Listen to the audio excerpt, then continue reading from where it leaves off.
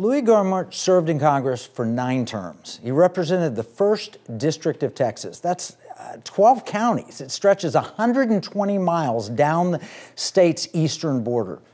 Prior to being elected to serve in Congress, he was elected to 3 terms as district judge in Smith County, Texas, and during his tenure on the bench, he gained national and international attention for some of his creative rulings. And he was appointed by Texas Governor Rick Perry to complete a term as Chief Justice of the 12th Court of Appeals. Now, this is from his website. Louie did not go to Washington to get a title, and that is why to everyone he meets, he is just Louie. Now, when I meet a congressman, I always say, Mr. Congressman, he's stopped me, corrected me every time. He says, what you see is what you get. Welcome back, Louie, to the Economic War Room. It's great to be back with you. You know, you were on our episode 26 and 27. And we've run into you at CPAC and interviewed you at CPAC as well. But you've been one of the early supporters and friends of the Economic War Room, so we love having you here. Thank you. Well, you do a great job. Well, thank you. Getting out truth. We start with the bad, the good, and the beautiful. I grew up, but I lived in Carmel for about 10 years. Some of my career was there. Now, that is kind of beautiful. It is beautiful, and it had Clint Eastwood as mayor, but he was the good, the bad, and the ugly, right? And so we do the opposite, the bad, because we don't want to leave people with ugly. We want to leave them with hope, and there's so many things to be hopeful As Christians, we're supposed to. So we're in this first segment, we're going to talk about some of the problems, foreign and domestic. Second segment, we'll talk about some solutions. And the third segment, we'll just talk about what gives us hope and what we should be hopeful for. Sounds good. All right, so segment 1, problems foreign and domestic. Where do you want to start? I have a question. Sam Faddis, do you know Sam Faddis, former CIA director, friend of Frank Gaffney? Yeah. Not director, former CIA operative. He says President Biden is a controlled CCP asset, and he uses the term controlled very specifically. What are your thoughts? See, I don't know that you can control a man that doesn't have all his marbles. So, oh, wow. So, but they have a very friendly person, very friendly to what China wants, and CCP, because the CCP is China for leadership purposes. I had a daughter that lived over there for about 5 years. I'd visited her. I've traveled around China. There are wonderful, wonderful people there. People are great, yes. But the Chinese Communist Party, make no mistake, they would like to see America gone, just like Putin would. So to have a president that is leaning toward whatever it is China wants is just dangerous for this country. So I don't know if I'd say controlled, but he is certainly extremely sympathetic to at least not wanting to upset China. Why is that? Is that because the laptop would tell us that the family's gotten a lot of money? Do they have something on him? Why do you think it is? Well, we don't need the laptop to tell us that they've gotten a lot of money from China.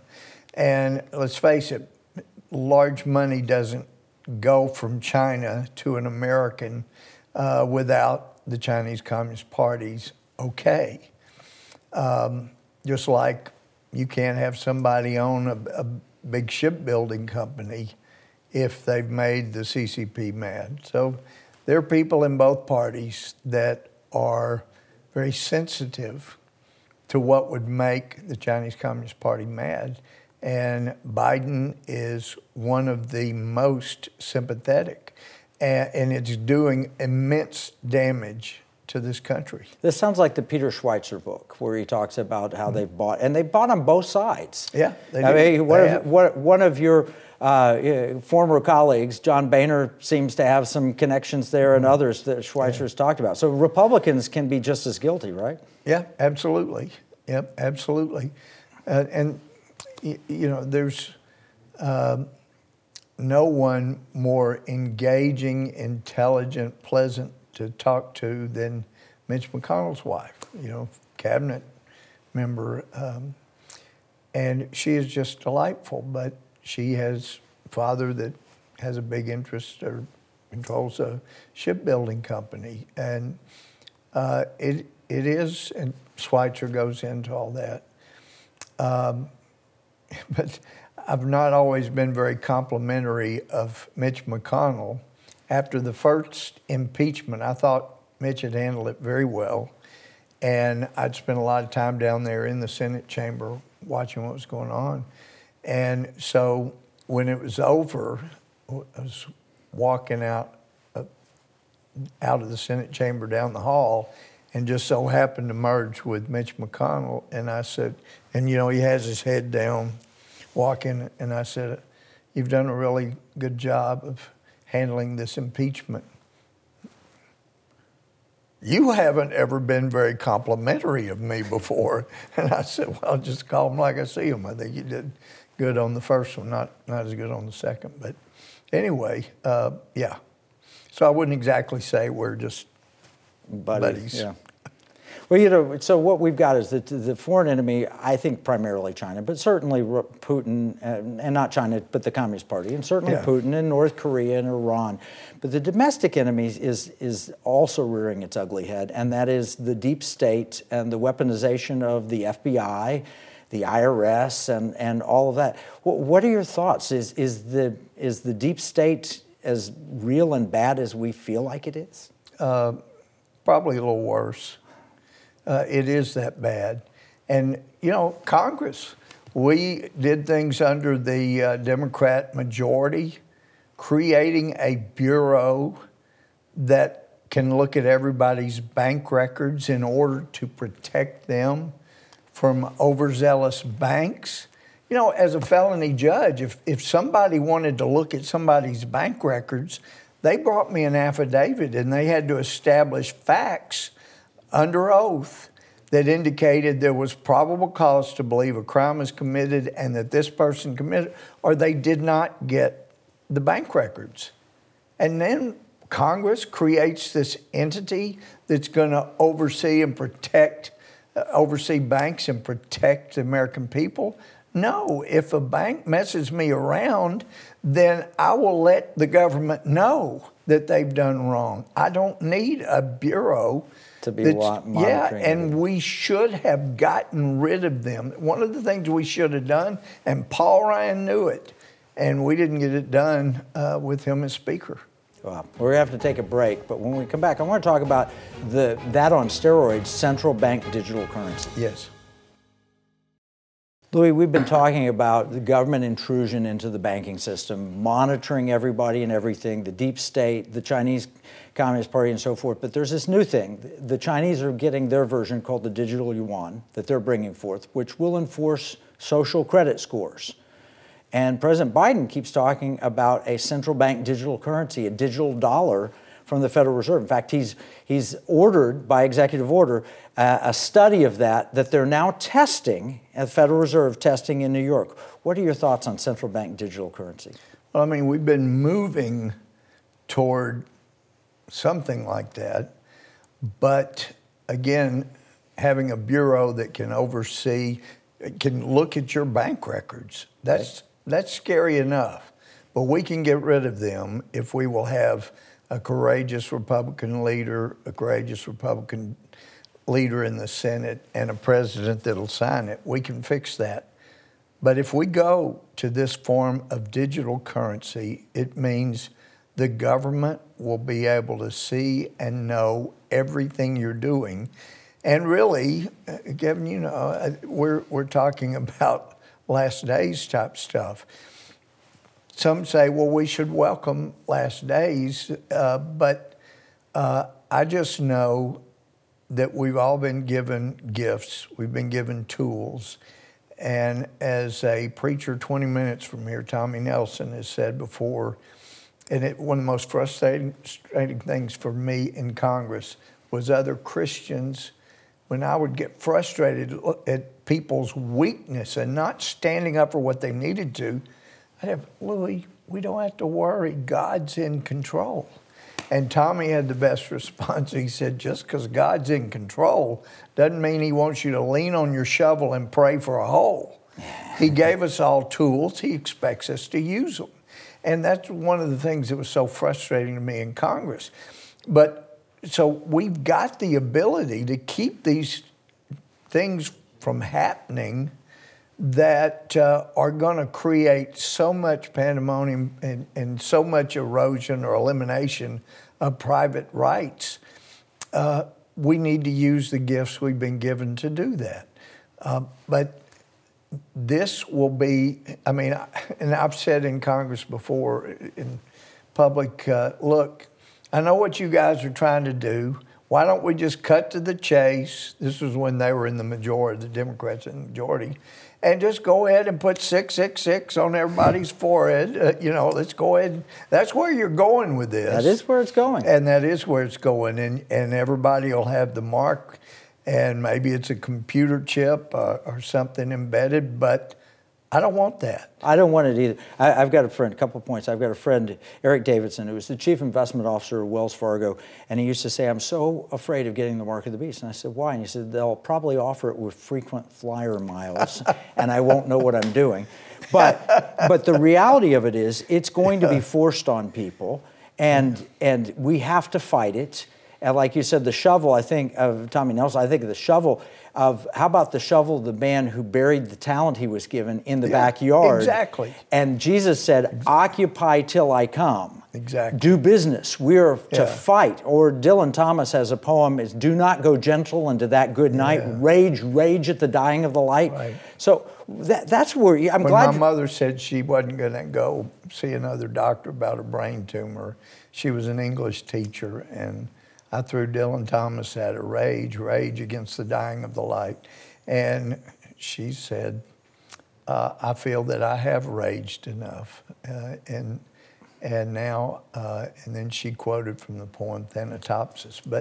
But yeah, as long as we've got breath and the ability to do anything. She may have finished her race, which is a biblical concept too. And that's what she was I get referring. that, but as a society, we have not finished our race. Not until the race is over. We are to, and that's what I'm glad you're in the economic war room, because I share with you, we're training financial advisors at Liberty University to help their clients weaponize their giving, spending, and investing, so that they're not going to ESG, they're going for liberty, security, and values. If we train 10,000 advisors, we'll have $1 trillion or more of capital, and we're going to stop. We've got project after project here to rage against the dying of the light. And if we succeed, we succeed. And if we fail, we can stand before our Maker and say, I gave it my all. Yep.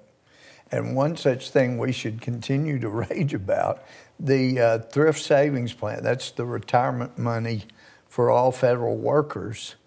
Under President Trump, he said, no, we're not going to invest that money in Chinese companies. Right. No. And Biden, as we talked about, he has got the sympathetic ear to China's bidding. And no, we ought to be able to let them do that. And in ESG, which is the World Economic Forum's means of stripping Americans of their liberty. That's right. And you think about how evil that is. You take somebody that's signed up for the service and is serving our country honorably in the Air Force or the Marines or the Navy or the Army, and a portion of their investment dollars is funding missiles pointed at their head. Yeah. That's just evil. And which is also just allied with Iran, the largest state sponsor of terrorism. Maybe China wants to compete with them on that. And then also their relationship with North Korea, that would love to drop an EMP, explode one over our country. And it's a dangerous time. There are always dangerous times, but because of the technology, it's much more so now than ever. And that's, again, we're raging against the dying of the light. We're funding projects to stop EMPs, to harden our technology and all that. We're doing all that from the economic war room. But I want to switch subjects right now, and we're right before a break, but when we come back, there is a new committee to stop the politicization of the FBI and the intelligence agencies. It's the WTF committee. Weaponize the federal... I don't know what it is, but WTF is what it said, Jim Jordan's committee. I want to get your take on that. Quick take, and then we'll come back after the break and talk more. Well, I think it is something that has got to be done, and Jim would be a good person to head that up. But it's going to take the interest and involvement and really pushing of lots of Republicans. One person can't do it. But we have got to de-weaponize the federal government. Paul Ryan, before him, Boehner, would not let us hold the IRS accountable for their potential crimes. I think they were crimes. Same with the DOJ. I don't think the FBI is salvageable. I don't. I've known so many really fine FBI agents, but they've been weaponized. The intelligence community has been weaponized. I do not, in my opinion, I don't believe Director Christopher Wray is an honorable person, and he has swept things under the rug. We have to take a break. When we come back, let's see what Louie Gohmert would do. Okay, let's start with the idea. You are now put in charge, just like Congressman Jordan has been. You're in charge of a committee. It's a part of the deal. We got a speaker, but part of the deal was you get to be in charge of the committee. What do you do with the WTF committee? It's funny you mentioned that, Kevin, because in talking on the Judiciary Committee about that, Massey and Jordan and a few others going, well, maybe since Louie is going to be out of Congress, we hire him to spearhead the operation from the civilian side. But I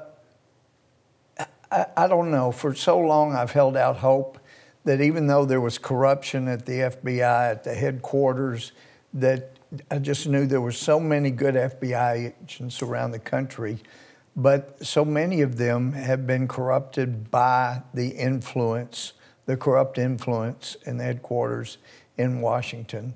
I mean, just one of the most blatant things, they have a SCIF at the 7th floor, the headquarters level of the FBI, and there was a whistleblower that said, and I've been in lots of SCIFs, you can't have a phone, a smartwatch, there can't be traces of Wi-Fi in the SCIF.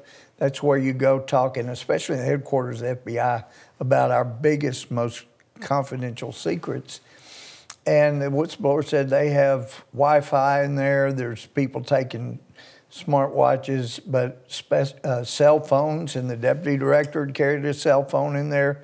That would allow our enemies to know everything that's being discussed at the top level.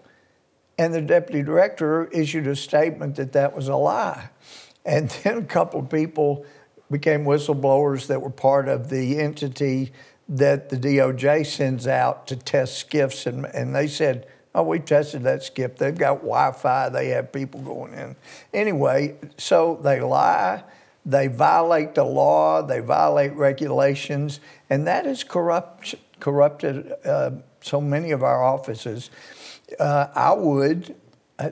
think the thing to do is create another federal law enforcement entity, and you could call it federal law enforcement, but and then have somebody sift through and make sure we get out the corrupt people and start fresh with people with experience. But you also, that's under the DOJ, and the DOJ has so much corruption. Yeah. And I've been amazed at how politically corrupt Merrick Garland has been. Yeah. And as some of us have said, thank God he did not end up on the Supreme Court. It would have been devastating. But I think that's about where we are. Well, they're building this new headquarters that I saw is larger than the Pentagon or something, on more land or something than the Pentagon. Well, both the DOJ and the intelligence community was supposed to have their eyes only on foreign terrorism and FBI only on domestic. Well, they blurred the lines, and now they both spy on Americans. And each other, and each other, elected officials. And can you imagine, you're a father, your daughter's there, you're at a pro-life event, somebody comes and gets in the face of your daughter, and you just push him out of the way, and the FBI bursts down your door. Yeah. Well, yeah, that's the kind of stuff that they do. And I mean, they were intimidating a lady that her nephew had sent her a picture that looked just like her, that the FBI had on their list of people there January 6th. And he said, do you recognize anybody in this picture? Well, it looked like her. She said, laugh out loud, that looks like me. Don't turn me in. 2 days later, the FBI are at her place of employment demanding to know where she was. January 6th, they said she was lying. They told her boss, ask him. Her boss said, no, she was here. Said, we can put you in prison for lying to cover for it. I'm not lying to cover for you. I mean, and they know better. They could look at her cell phone and see where she was. They could look at her transactions. It. These knocking down the doors in the wee hours, alert the media. Those are 100% Gestapo tactics. Our FBI that used to, and I've had retired FBI tell me, remember how we used to do? If you had a lawyer, we would call the lawyer and say, you need to have your client at the jail at such and such time. And if they don't show up, well, then that's going to look bad. Yeah. But it's also going to look bad when the judge sets bond and stuff.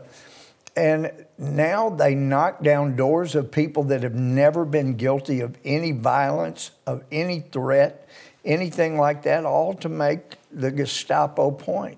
And that's why we have got to change things. We've got to reform things. And I don't have any hope that Merrick Garland or Christopher Wray will do that. And I did tell President Trump, wow, you've asked me about some of your appointments. I wish you'd asked me about Christopher Wray. I told you, he said back in 2005, basically he wanted to be anywhere, do anything that Mueller and Comey did. That should tell you all you need to know about this guy. He's a Comey-Mueller guy.